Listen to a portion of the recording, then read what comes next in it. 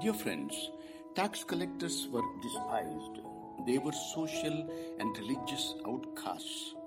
Why then does Jesus choose Levi out of all possible candidates? Because he is determined to break down dramatically the barriers which fragment human community. The banquet indicates table fellowship. Eating and drinking together shows that the guests accept one another.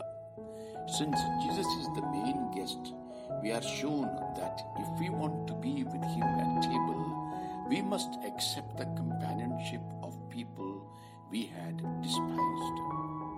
At the Eucharist, Jesus invites everyone to participate, not simply as individuals, but as fellow disciples who are both sinners and forgiven.